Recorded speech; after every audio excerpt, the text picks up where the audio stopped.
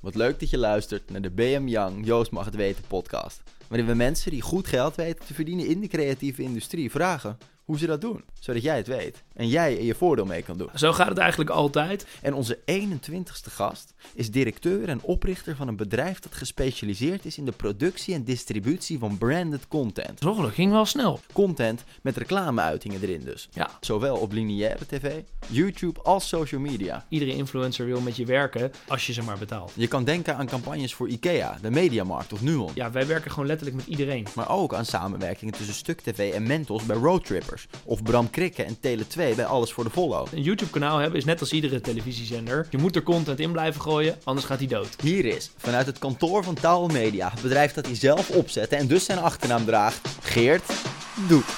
Yes, Geert. Jo man. Goed dat ik hier even kan zijn.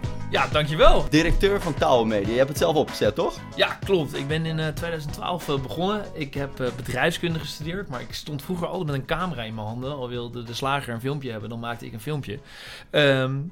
En toen dacht ik na mijn studie, ik wilde heel graag ondernemen en ik geloofde heel erg in online video. En toen ben ik gewoon begonnen, in eerste instantie in mijn eentje, met een online platformpje. Was nog voor YouTube en dan maakten we gewoon serietjes. Wel met het idee van, hey, daar moeten merken ook wat mee gaan doen. Dus ja, wij gingen de boer op. En ja, zo kwamen we in aanraking met merken en ook met mediabureaus. En een van onze eerste klanten waar we mee met een mediabureau werkten was Schrols. En die zeiden, hey, ga dat niet lekker op je platform doen, maar doe dat lekker op onze social kanalen.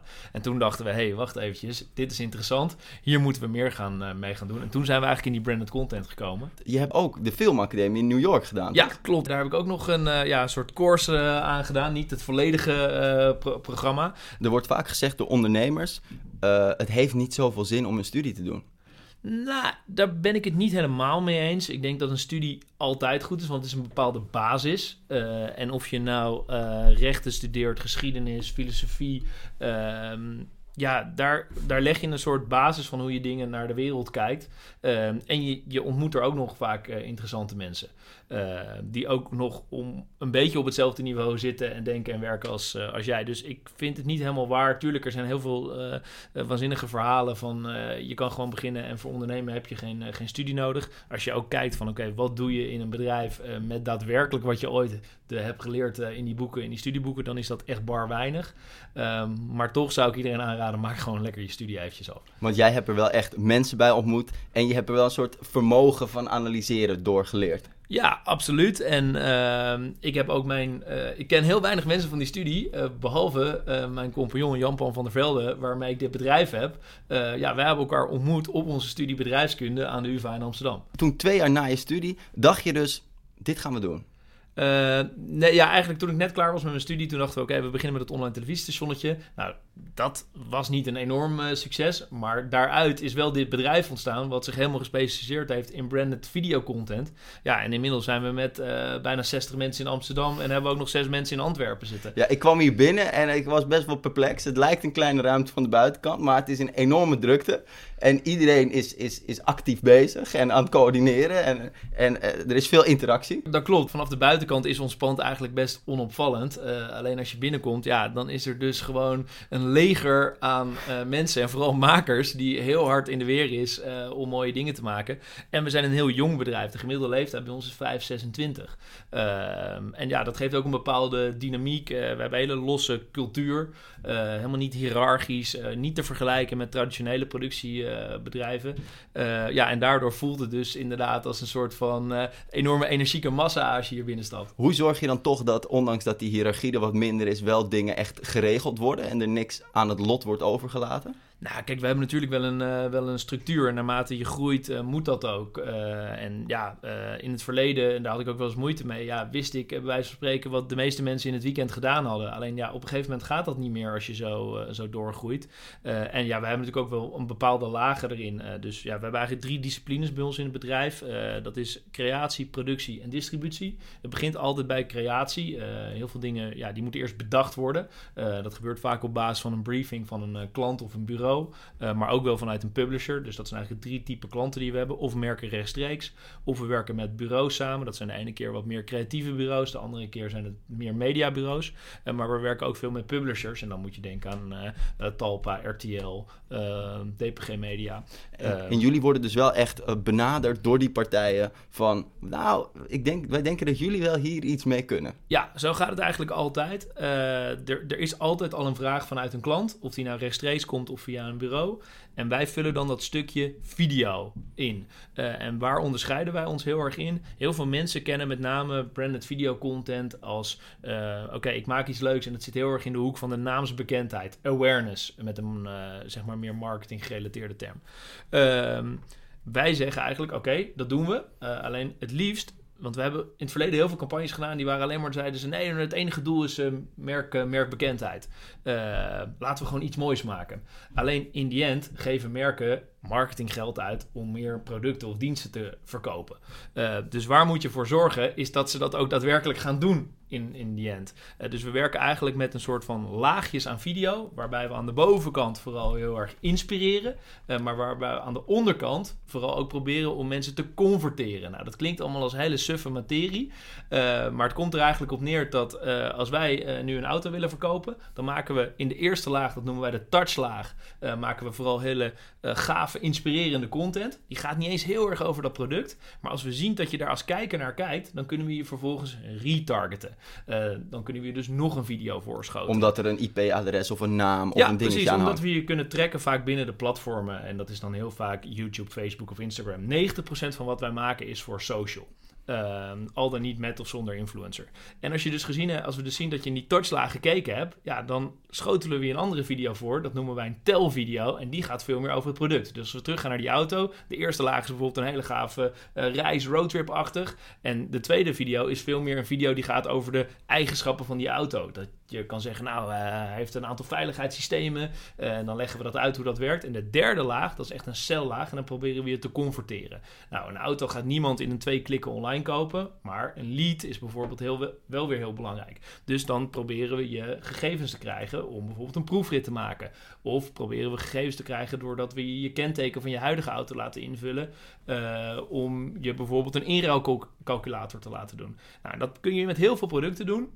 Sommige producten wat minder goed. Neem bijvoorbeeld een pakje kauwgom voor Mentos. Ja, daar is niet heel veel aan uit te leggen. En ook nog eens, dat is ook niet een product wat je online kan meten. Zolang het online is, dan kunnen we het allemaal doormeten. Maar vaak een pakje kauwgom of een potje kauwgom koop je in de winkel. Dus dan is die conversie meer offline. Maar proberen we wel dus te zeggen, ook aan de bovenkant inspireren we. Maar daarna gaan we je wel bijvoorbeeld retargeten met een activatie. Het is dus eigenlijk een soort feedback loop... waardoor je steeds meer leert over wie wat wil zien. Ja, precies. Ja, dus dat is om dus dat we het proberen weg te halen uit alleen maar naamsbekendheid. En dan gooien we er eigenlijk nog een laagje bij. Maar we gaan al erg de diepte in. Het wordt misschien al een beetje voor de luisteraars die misschien wat minder in deze materie zitten, wat ingewikkeld. Maar de metaforen helpen goed. Ja, dus... precies. Maar wat we ook heel erg doen, is dat we dus, los van dat we proberen die kijker te converteren naar een verkoop of lead generation, proberen we ook die video continu te optimaliseren. In het verleden was het zo dat creatie was altijd heilig. Bij veel bureaus is creatie heilig. Als een creatief zegt, de video moet openen met dit shot en er moet dit muziekje onder, ja, dan gebeurt dat. En er wordt ook vaak maar 1 versie gemaakt. Kijk naar een commercial, dat is altijd maar 1 versie. Wat wij vaak doen als we het adverteren, dan is het leuke wat je tegenwoordig kan doen, dan kan je aan persoon A een andere edit laten zien dan aan persoon B. Sterker nog, misschien zijn A en B zelfs wel verschillende doelgroepen. Misschien is A wel iemand die echt jong is van een jaar of 18. En iemand die B is, als het een breed product is, die misschien wel tegen de 50 loopt. En hebben we het dan over iets dat al live staat op YouTube? Of hebben we het over een testgroep ergens in een pandje in Amsterdam-Noord? Nee, hebben we het niet over. Wij testen vaak met live audiences, zoals dat heet. Soms wel al op een wat kleinere schaal. Maar het is echt gewoon out in the open. Dus het is niet in een zaaltje waar we mensen achter een computer laten zitten en kijk eens, wat vind je hiervan? Dus eigenlijk net als bij Netflix, dat iedereen andere posters ziet en andere voorstellen krijgt, is dat hier ook? Precies, dat is hier ook. En dat noemen wij vaak dynamische creatie. Dus wat wij doen tijdens een campagne, je kan zeggen van oké, nou ja, ik maak bijvoorbeeld een uitlegvideo over hoe ik een online kaart moet maken. Dat kan je in verschillende manieren doen. En dan zie je dus aan bijvoorbeeld de uitkijkpercentages, maar ook de interactie die mensen op die video hebben. Ja, hoe goed die scoort. Terwijl in het verleden zou je gewoon 1 versie maken. Ja, en that's it. En over wat voor data hebben we het dan? Hebben we het dan over wanneer mensen erop klikken, wanneer ze niet meer willen kijken, wanneer ze reageren, wanneer ze delen, wanneer ze doorklikken naar een site? Alles. We pakken dat hele stuk mee. Maar aan de voorkant kijken wij natuurlijk wel, oké, welke data is interessant om ook te bepalen, is het een succes? Dat is in eerste instantie toch wel vaak kijktijd. Want dat zie je ook vaak. Traditioneel in commercials zit vaak de boodschap van een commercial aan het einde. Soms zie je ook pas het merk aan het einde. Online, dat weet je zelf ook wel, klik je ook best wel heel vaak weg. Dus dan kan je nog een hele leuke commercial maken, maar als pas jouw naam aan het einde zit, dan hebben mensen nog steeds niet echt meegekregen. Je moet wel weten welk merk het is. Je moet niet alleen die mooie bergen en die weg zien. Precies, dus daar online proberen we daar continu mee te experimenteren. Dus dat kan ook zijn dat we al aan de voorkant veel meer vertellen wat het merk is. Maar wat je dan ziet is, als je aan de voorkant meer gaat vertellen wat het merk is, zie je ook soms dat minder mensen kijken, maar dat de mensen die kijken wel langer kijken soms. Ja, voor kwaliteit, niet voor kwantiteit. Precies. En dat soort data insights proberen we continu af te wegen. Dus bij ons staan gewoon de mensen die gespecialiseerd zijn in die data-analyses, die zitten ook gewoon letterlijk in de montage om dus aan te geven van, hey, dit en dit, geef mij eens een paar versies die dit en dit bevatten, want ik denk dan dat we dan die campagne beter kunnen laten scoren. Maar jij weet het zelf ook, je hebt bedrijfskunde gedaan, ik doe het ook, je hebt filmacademie gedaan, ik doe toneelschool, dan weet jij ook, dat zijn wel andere type mensen. Ja. Mensen die optimaliseren en mensen die creatief, Gijs Scholten van Aschat zat vorige week in de podcast, die zei, bij creaties moet je toch niet aan goed en fout denken, moet je toch aan vrij denken. Zorgt dat niet vaak voor conflict? Nou, je slaat echt de spijker op zijn kop. Dat is natuurlijk ook zo. Er is sowieso nooit goed en fout. Maar in principe, je hebt wel beter en best. Dus als je kan laten zien dat de data laat zien dat als we een klein ding een beetje veranderen. Kijk, natuurlijk het framework waarin een campagne is, dat kan je niet zomaar veranderen. Als jij hebt bedacht, oké, we gaan iets in een roze studio doen met palmbomen. Ja, dan gaan we niet in één keer herschieten om dat te doen in één keer op een ijsberg, bij wijze van spreken. Maar binnen dat kader kan je dus wel dingen aanpassen. Dat zijn vaak kleine aanpassingen. Maar zoals wat? Om wat voor... Dat gaat gewoon om opening shots gaat het bijvoorbeeld. Maar dat kan ook zijn, bijvoorbeeld doen we de activatie aan het begin of het einde. En dat kan zelfs zover gaan tot hele lullige dingen, tot kleurtjes van swipe-up buttons in Instagram stories.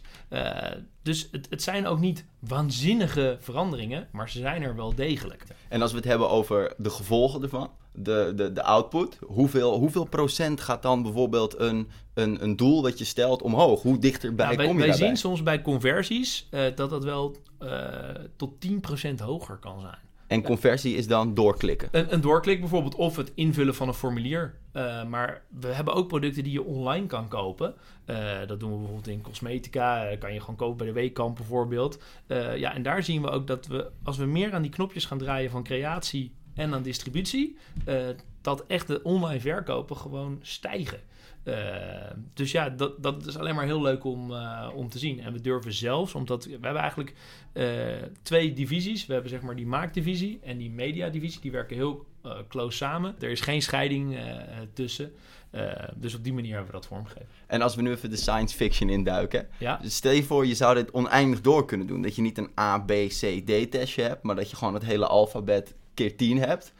Dan zou je toch de ideale commercial kunnen maken op een gegeven moment. Ja, dat zou natuurlijk kunnen. Alleen het basisidee van zo'n commercial, wat ik net ook al zei met dat voorbeeld van die roze studio met die palmbomen en of dat je het op een ijsberg doet. Ja, dat zet je natuurlijk wel vast. Je kan niet eindeloos veel creatieve ideeën testen, want die kosten natuurlijk heel veel geld. Dus dat framework daarbinnen, dat is het vaak nog wel gewoon ouderwets creativiteit, bedacht door een creatief team. Ja, kost het ook vaak veel meer om meer te draaien, zodat je meer kan testen? Nee, dat valt eigenlijk heel erg mee. Vaak draaien wij maar 20, 10% meer. En dat is eigenlijk prima te doen op een dag. Dat gaat vooral in variaties.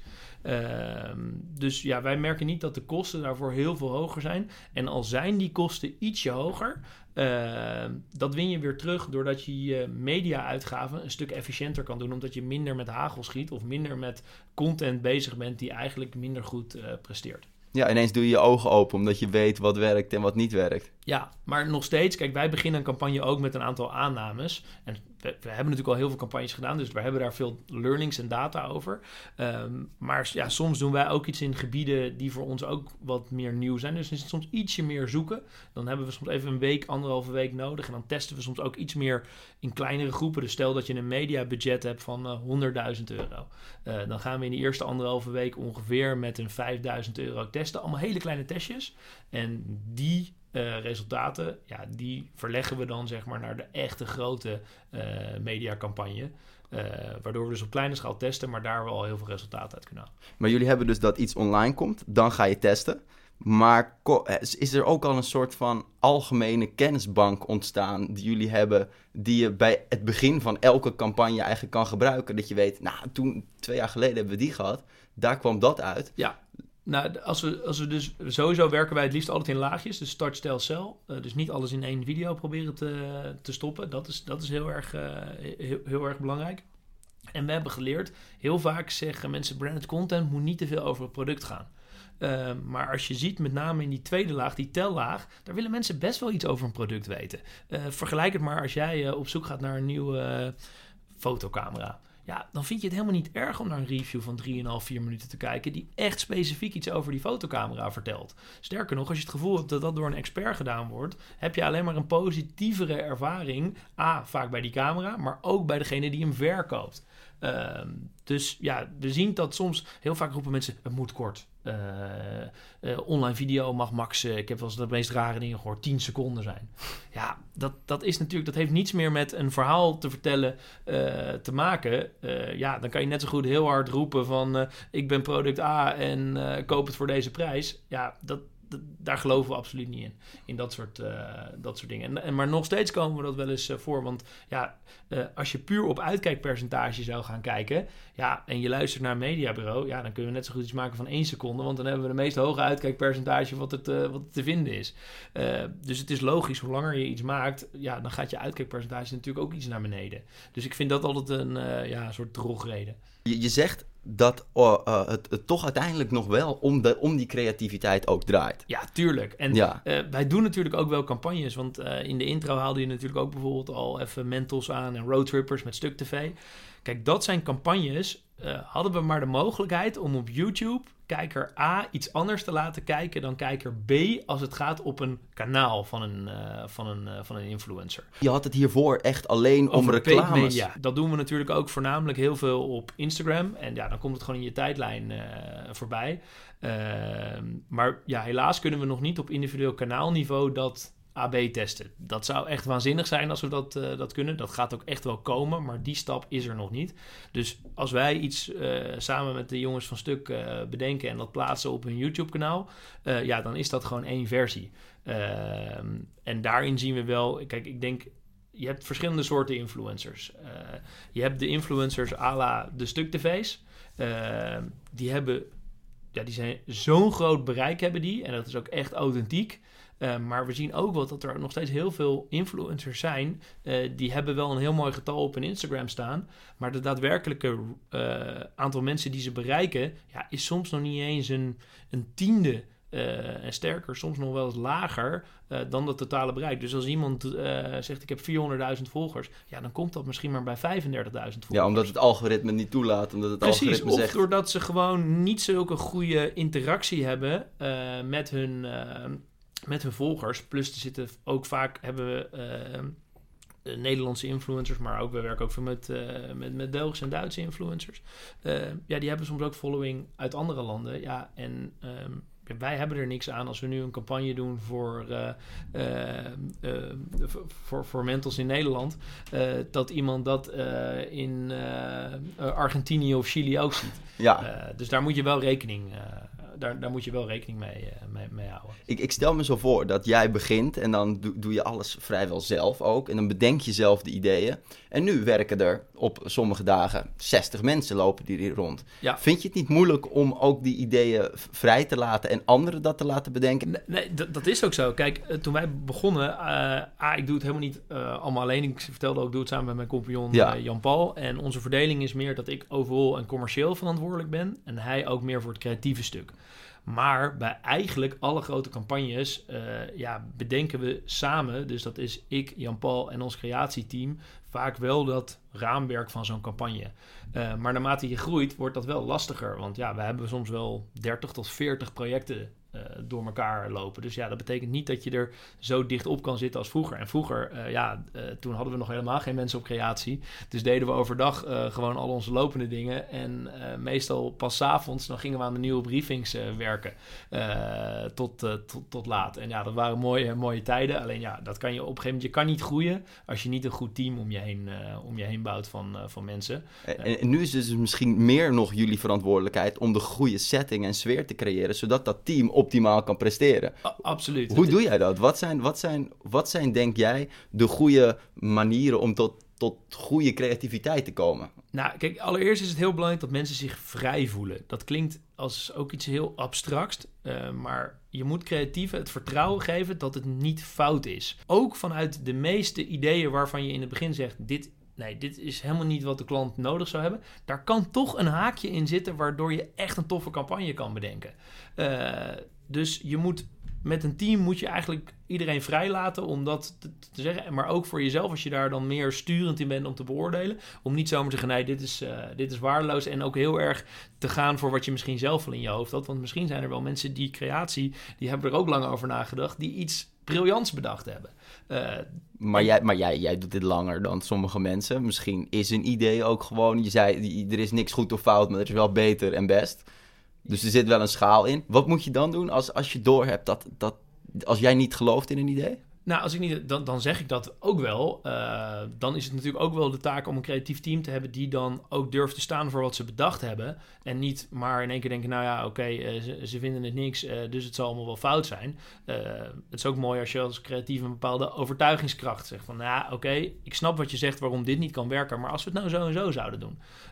En dan, soms kan je tot iets heel moois komen. Tuurlijk zijn er altijd ideeën, maar die heeft iedereen die gewoon net niet aansluiten. Maar soms kunnen een mix van twee ideeën die niet goed aansluiten toch leiden tot een idee wat wel goed aansluit. Ook dit klinkt weer een beetje abstract, maar dat is wel belangrijk. En ik heb gemerkt, ik zelf kan behoorlijk goed creatief op commando zijn. Geef een briefing en ik kan me opsluiten. En dat deed ik vroeger ook met Jan-Paul. En dan hadden we soms binnen een uur een campagne bedacht. Maar daar heb je soms niet de allerbeste campagnes, krijg je daaruit. En het is ook zo, sommige mensen die wel heel goed creatief zijn, kunnen minder goed onder die hoge druk presteren. Sterker nog, die slaan juist meer dicht. Dus sommige ideeën kosten gewoon wat meer tijd. Dat is vanuit een ondernemer heel frustrerend, want je denkt toch, dat kost even 2 uurtjes en dan heb je een campagne bedacht. Alleen, ik heb ook moeten leren dat goede ideeën gewoon tijd kosten. Ja, David Lynch vergelijkt het altijd met vissen. Ja, precies. Ja. En wat we hier heel erg belangrijk vinden is, ik vind gewoon hoe meer je van de wereld gezien hebt, hoe makkelijker het is om een goed creatief idee te bedenken. Dus we stimuleren hier ook heel erg al onze creatieven hebben een inspiratiebudget. En daarmee mogen ze gewoon dingen doen die hun inspireren.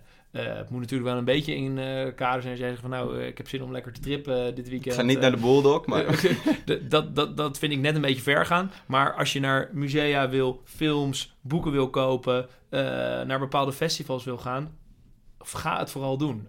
Want die ruimte, die heb je gewoon nodig om soms een heel tof creatief idee te kunnen bedenken. Ja, dat is wel keihard.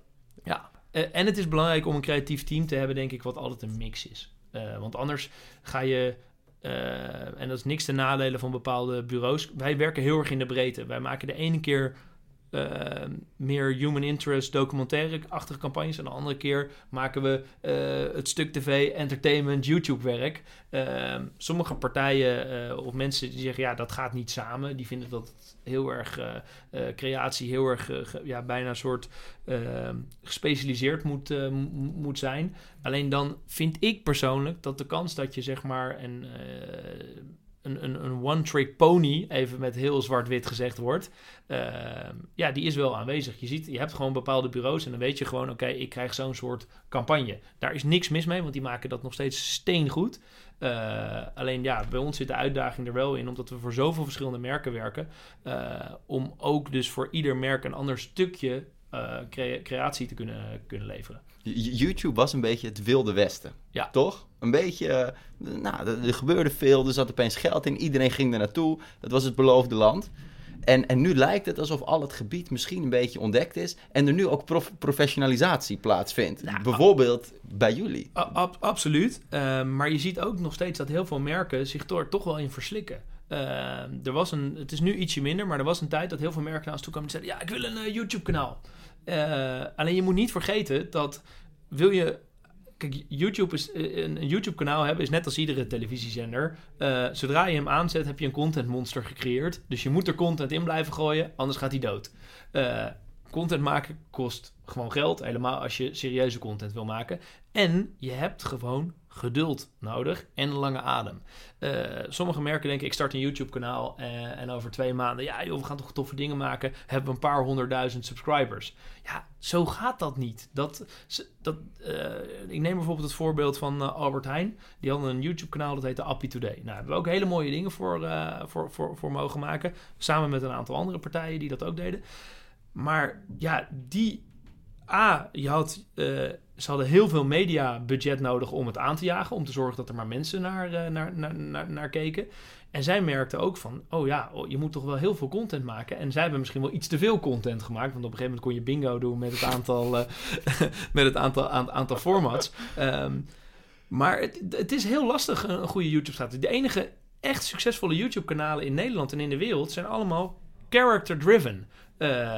Dus dat betekent dat gewoon net als de jongens van Stuk, er zitten gewoon 3 sterke karakters achter. Die zijn zelf vaak begonnen met makers en die hebben op een gegeven moment die professionaliseringsslag gemaakt. Maar er zijn maar heel weinig merken die een echte hele succesvolle YouTube-strategie hebben. Ik denk dat IKEA wel een goed voorbeeld is. Alleen daarin moet je ook je afvragen als merk, ben ik een beetje een soort love brand? Vinden mensen mij zo leuk dat ze echt zin hebben om content te kijken? Want we hebben ook wel eens bedrijven gehad, banken, financiële dienstverleners en met name of energieleveranciers. Ja, daar kan je beter op campagneniveau werken dan dat je gaat zeggen, ik ga een hele YouTube-strategie uitwerken. Want uit onderzoek blijkt ook dat je dan van ver moet komen. Want de meeste mensen die willen maar een paar minuten per jaar aan een energieleverancier. Ja, het is meer een facilitair iets. Het is niet dat je gaat houden van het karakter van een energieleverancier of van een waterbedrijf. Nou, zoals je dat gaat houden van karakters als Gierige Gasten, Stuk TV, Bram Krikke. Ja, kijk, het kan natuurlijk wel, maar dan moet je wel met zulke goede content komen dat mensen sowieso denken van oké, maar dit heeft zo'n entertainment of leerzaam gehalte. En wat tof dat dit merk dit brengt. Dan ga je... Maar dan moet je alsnog een hele lange adem hebben om dat te doen. En het moet vooral heel oprecht zijn. En dat is ook waarom Stuk zo goed scoort en een aantal andere YouTubers. Het is gewoon what you see is what you get. Die jongens zijn zo.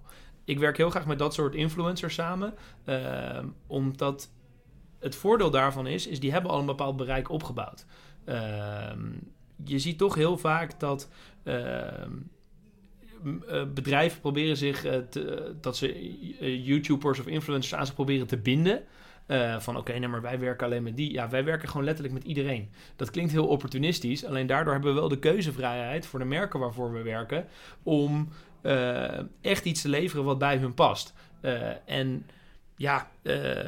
In het verleden had je ook gewoon heel veel partijen die zeiden, nee maar wij werken alleen maar exclusief met die personen. Maar dat is natuurlijk geklets, want iedere influencer wil met je werken als je ze maar betaalt. Zo simpel is het. Dus uiteindelijk dat iedereen ook wat goed uitkomt natuurlijk. Precies, iedereen. Dus het is onzin en daarom zijn we liever onafhankelijk en binden we ons niet aan personen, want daardoor hebben we ook nooit het gevoel van we moeten een bepaalde influencer pluggen, want ja, die hoort bij ons. Je had natuurlijk heel veel soort multi-channel networks. Die doen op zich hele goede dingen. Alleen ja, wij geloven gewoon minder in die strategie voor klanten als we ze bedienen. Je maakt heel veel, of jullie maken heel veel gratis content met reclames erin en ook reclame content. Denk jij dat dat meer de toekomst heeft? Want dit wordt steeds hoogwaardiger, deze gratis content. Ja. Dat uiteindelijk dit meer de overhand gaat hebben dan betaalde content, omdat dit steeds hoogwaardiger wordt? Ja, dat hangt er natuurlijk vanaf. Kijk, als er natuurlijk steeds meer merken komen die content gaan maken, wordt het ook steeds moeilijker om je te onderscheiden als merk. Ik geloof er wel in dat merken steeds meer publishers worden. Maar het is natuurlijk een verschil. Je ziet natuurlijk wel dat merken weinig fictie maken. Als je kijkt natuurlijk naar waar de Netflix en de Amazons heel goed zijn. Ja, zijn vooral ook fictieseries. Tuurlijk zit er ook wel een stukje documentaire en reality tussen. Ik heb nog weinig merken gezien die het hebben aangedurfd om iets ficties te maken. Om bijvoorbeeld, waarom zou niet een merk een Game of Thrones kunnen maken? Bij wijze van spreken. En dan niet per ongeluk een Starbucks beker in beeld, maar... Dat is natuurlijk lastig bij sommige dingen. Dus daarom zou je altijd, denk ik, houden gewoon echt het top fictie segment. Daar willen mensen wel voor betalen. Alleen, je kan het ook andersom omdraaien. We zijn heel erg gewend aan commercials. Alleen als je vraagt aan mensen, vind je commercials leuk? Dan zijn er maar weinig mensen die zeggen, ja, echt leuk man, commercials, top. Vind ik echt gaaf om naar te kijken. Dus als je dat van commercial kan verleggen naar branded content, waardoor je dus iets met een hoger entertainment of informatiegehalte aanbiedt, waardoor mensen zeggen, nou, vind ik eigenlijk best wel tof om naar te kijken. Ik zou er niet voor betalen, maar je hebt in ieder geval heel veel bereikt, want eerst vonden mensen die je commercial maar irritant en nu maak je iets van content waarvan mensen zeggen, dat is eigenlijk best wel waardevol, interessant. Hier zou ik nog wel een aflevering van kunnen zien. Ja, dan ben je natuurlijk al op een hele mooie weg. Ik heb me er ook over verbaasd. Je hebt natuurlijk heel veel YouTubers die komen nu met films in de afgelopen jaren, Dylan. Maar dat zijn allemaal films waar je gewoon een kaartje voor moet kopen. Ik snap gewoon niet waarom er niet een merk is die durft te zeggen, oké, fuck it. Wij betalen gewoon heel die film en je mag er gewoon gratis naartoe. Nou, je had House of No Limit, wat op YouTube kwam. Ja, maar dat kwam op YouTube. Maar niet in de bioscoop. Bioscoop heeft toch iets magisch. Ja. Tuurlijk, het is... je hebt gelijk, het is fictie. Alleen, als je toch kijkt echt naar het meest premium, dat vind ik gewoon nog steeds een bioscoopfilm. Ja, misschien dat je er echt een uitje van maakt. Ja, dat je er echt een uitje... Want dan maak je er echt een beleving van. En dan kan je hele mooie activaties ook omhouden. Gewoon koop een product en mag gratis naar de film. Hoe tof is dat?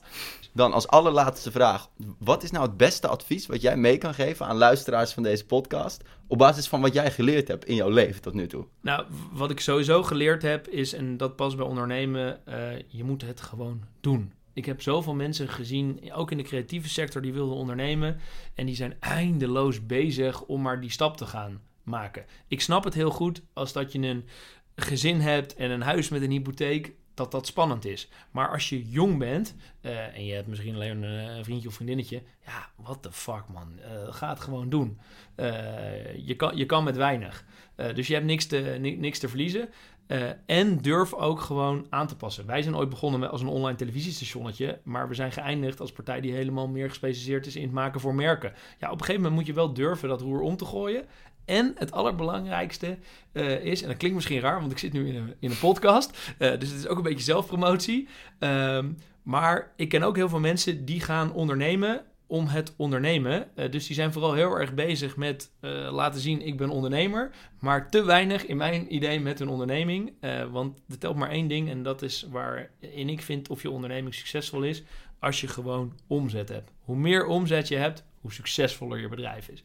En winst natuurlijk. Ja, in die end winst. Dat is ook belangrijk, want we doen het allemaal niet voor niks. Maar als er maar groei in die omzet zit, dan heb je in ieder geval bewijs van dat er vraag is naar de dingen die jij levert. Dus ja, ik vind vooral als je gaat starten, focus je gewoon op zoveel mogelijk binnenhalen. En je kan als je wil iedere dag op een of andere netwerkbol staan en meedoen aan een of andere award. Allemaal super gaaf. Maar je kan beter gewoon eerst zorgen dat je klanten hebt. Want daar bouw je een mooi bedrijf mee op. Keihard. Dankjewel man. Thanks. En jij bedankt voor het luisteren naar de BM Young Joost Mag Het Weten podcast nummer 21. Heb je tips voor gasten? Ga naar @broadcastmagazineyoung op Instagram, laat het weten. Abonneer je ook op de podcast, vertel het tegen iedereen. En dan hoor je ons volgende week weer. Ciao!